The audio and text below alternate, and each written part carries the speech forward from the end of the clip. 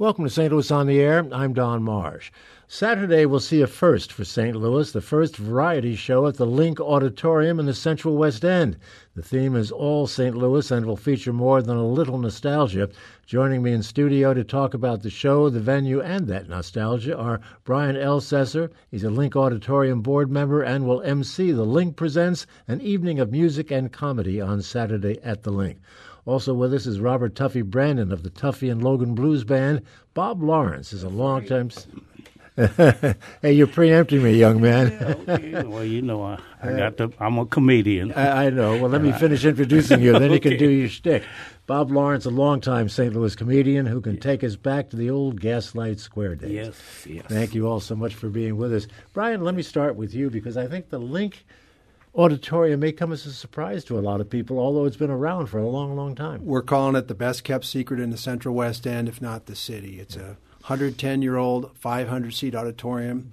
It's acoustically perfect. It plays like a Stradivarius, and it's just not used enough. So I met Bob, and he said, we need to do a comedy show here before I die. And so from that, I said, well, let's think about maybe doing more. And then we thought we'd do some African-American themed thing. And I said, let's do some St. Louis themed thing. And it turned into like this comedy blues extravaganza. Yeah. And we hope to perpetuate it. And this will be our inaugural show coming up Saturday. All St. Louis cast of characters, if you don't mind my saying. Yeah, we've even got a local artist named Kelly Burris who's going to be showing her work and talking about it. It's all about promoting arts. And really, who are we as a city? I mean, there's kind of an identity crisis in St. Louis, and I think our art, our history inform us as to who we are as a people. Well, Tuffy, the blues play a big part in St. Louis history, and you're a big part of that, and you're a part of the program on Saturday as well. Yeah, absolutely. Tuffy and Logan Blues Band. Logan's my partner. He's a great guitar player, and I'm a singer. Fantastic. I'm a blues singer. I can hear that. That voice is right there. Well, I tell you, I'd like to say I'm a hard-living, Harley-riding, blues-singing son of a man. That's what I do. Yeah. And, well, what are some of the things we're going to be hearing from you? Well, I love Howlin' Wolf, Muddy Waters, Albert King, B.B. King, just the blues greats. You can't miss with that. You can't go wrong. Yeah. Bob, it's your turn. Well, you can't go wrong is true because all of the blues are really part of it originated here in St. Louis with people like Albert King, Lil Milton, Ike Turner, Diddy Bo Hill. There were so many performers that were performing the blues and the comedians. A lot of people don't know that Richard Pryor used to come down from Peoria, Illinois here. Red Fox is from here. Dick Gregory's from here. When Bill Cosby first came to St. Louis, yours truly took him up and down Gaslight Square, eating watermelon and pizza. But we had a good time, and I took him over on Lindell, where there was a club called the Celebrity Room, where there was a comedian by the name of David Nose Bowl. I don't know if you're familiar with him. But we went in there, and sure enough, David quit playing the piano and come running over to Bill. Bill, congratulations. I hear that you're going to be a performer with Robert Culp in a TV series called I Spy and Sheldon Leonard. So I thought Bill was pulling my leg when he told me all this, but he wasn't. And that's why it's so hard for me to believe that Bill did what he did, But I guess that's life. And yours truly got his start from radio. I was affiliated with radio. Can you mention the call letters? Of course.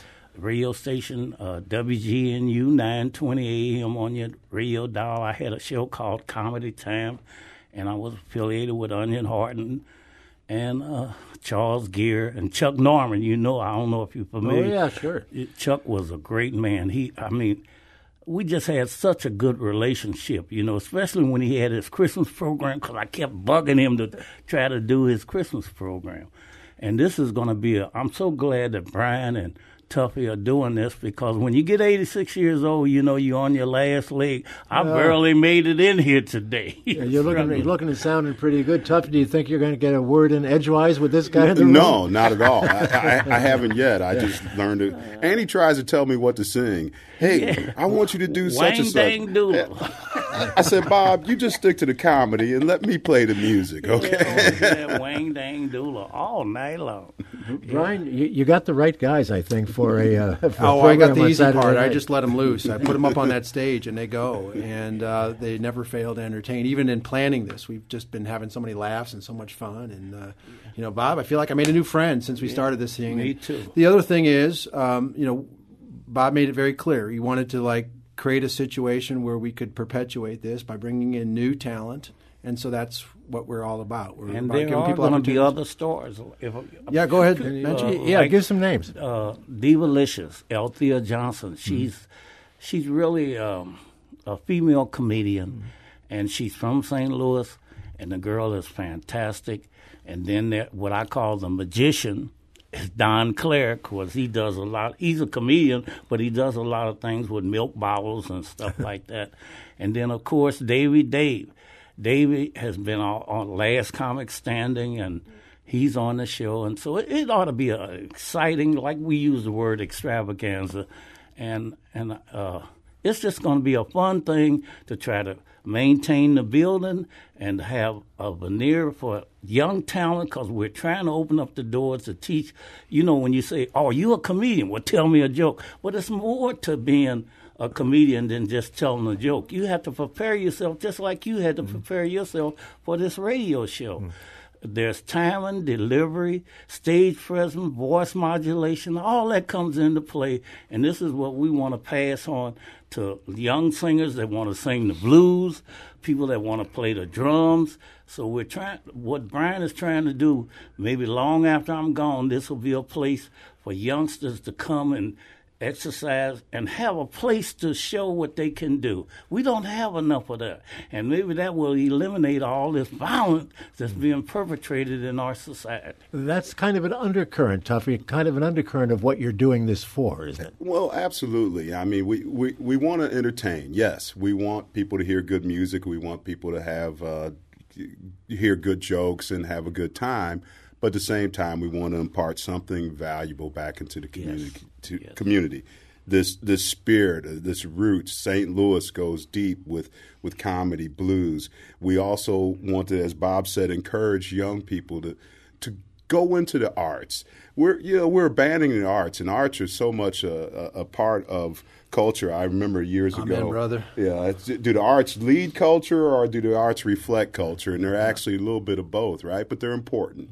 We have to have them. So, yeah, we're doing all the above down there. Brian, one of the big problems in this community, and I think everybody here would agree, is the polarization. It exists here and it exists in many places. Yes. Is this part of your objective? I noticed that in some of the things I've read about it, you talk about bridging the Delmar divide. Absolutely. This is a great opportunity for us to do that. We've talked about that a lot too. We can come together for our common love of music. We all need a good joke from time to time. But I know, Bob, you're going to talk about being black in the 1960s and how things have changed. And I think it's really important that we have these dialogues in a safe, pleasant way. I mean, the mission of the Link Auditorium is to edify the public. So we're going to entertain, but we're going to include some kind of educational component as well, and promote conversations. Go ahead, Tuffy, go ahead. Yeah, when we talk about polarization, though, it really doesn't exist within the blues comedy world. I mean, are there some individuals? Yes. My band, I'm the only black guy in my band. Right. and if you hear John Logan play guitar, you don't see race. All you hear are these wonderful notes. And he's like Eddie Clapton. I don't know if you're familiar with him. Well, we call him Eric Clapton. You're who I'm comedian, talking right? about. May Willer used to get on me all the time about enunciation and mispronouncing people. But that's what I do.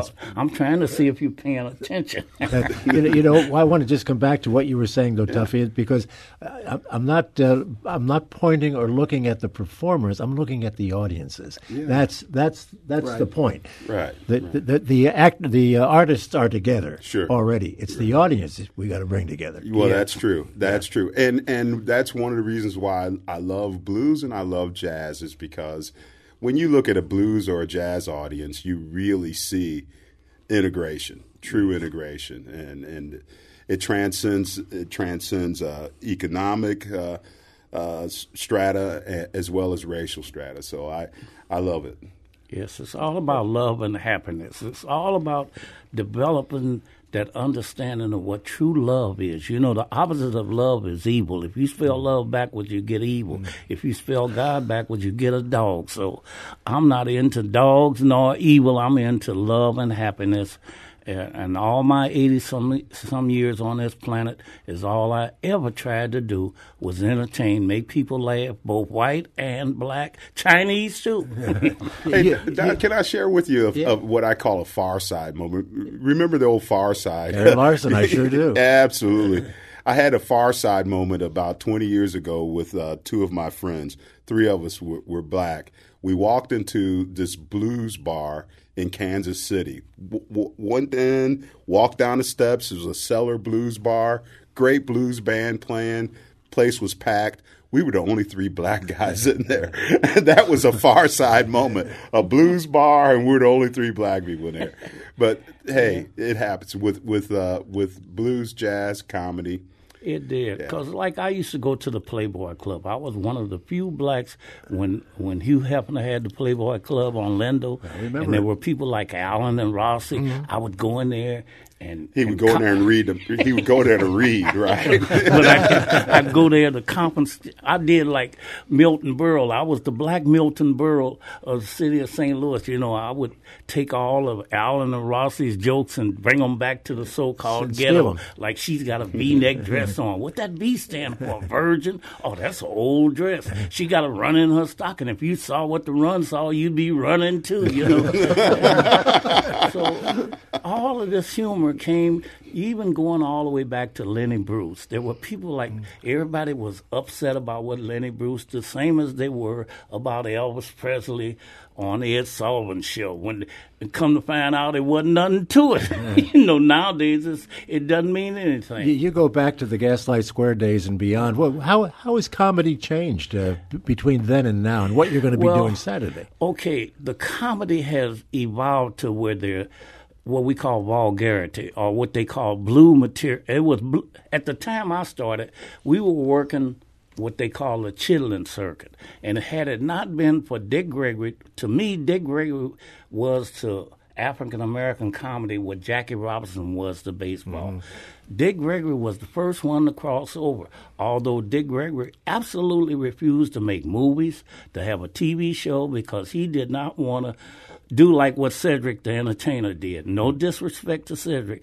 but Cedric made a movie called The Barbershop, and where Cedric talked about Martin Luther King being a, can I use the word punk or sissy, and said that Rosie Parks was a big fat lady. That's degrading, you know. Cedric ought to apologize 1,000 times for letting them people put that type of words in his mouth just to make a movie, just to make money, because that's degrading to Martin Luther King and to Rosie Parks and to women. Women are the most powerful thing on this planet. In my eyesight, I look at Harriet Tubman, Sojourner Truth. Since this is Black History Month, these people were dear to me. My mama, you know, she wasn't none of all that stuff that Tupac and Biggie and all these guys want to make reference to those type of words. To me, my mother was the most powerful lady on the planet. She would go out and work hard to get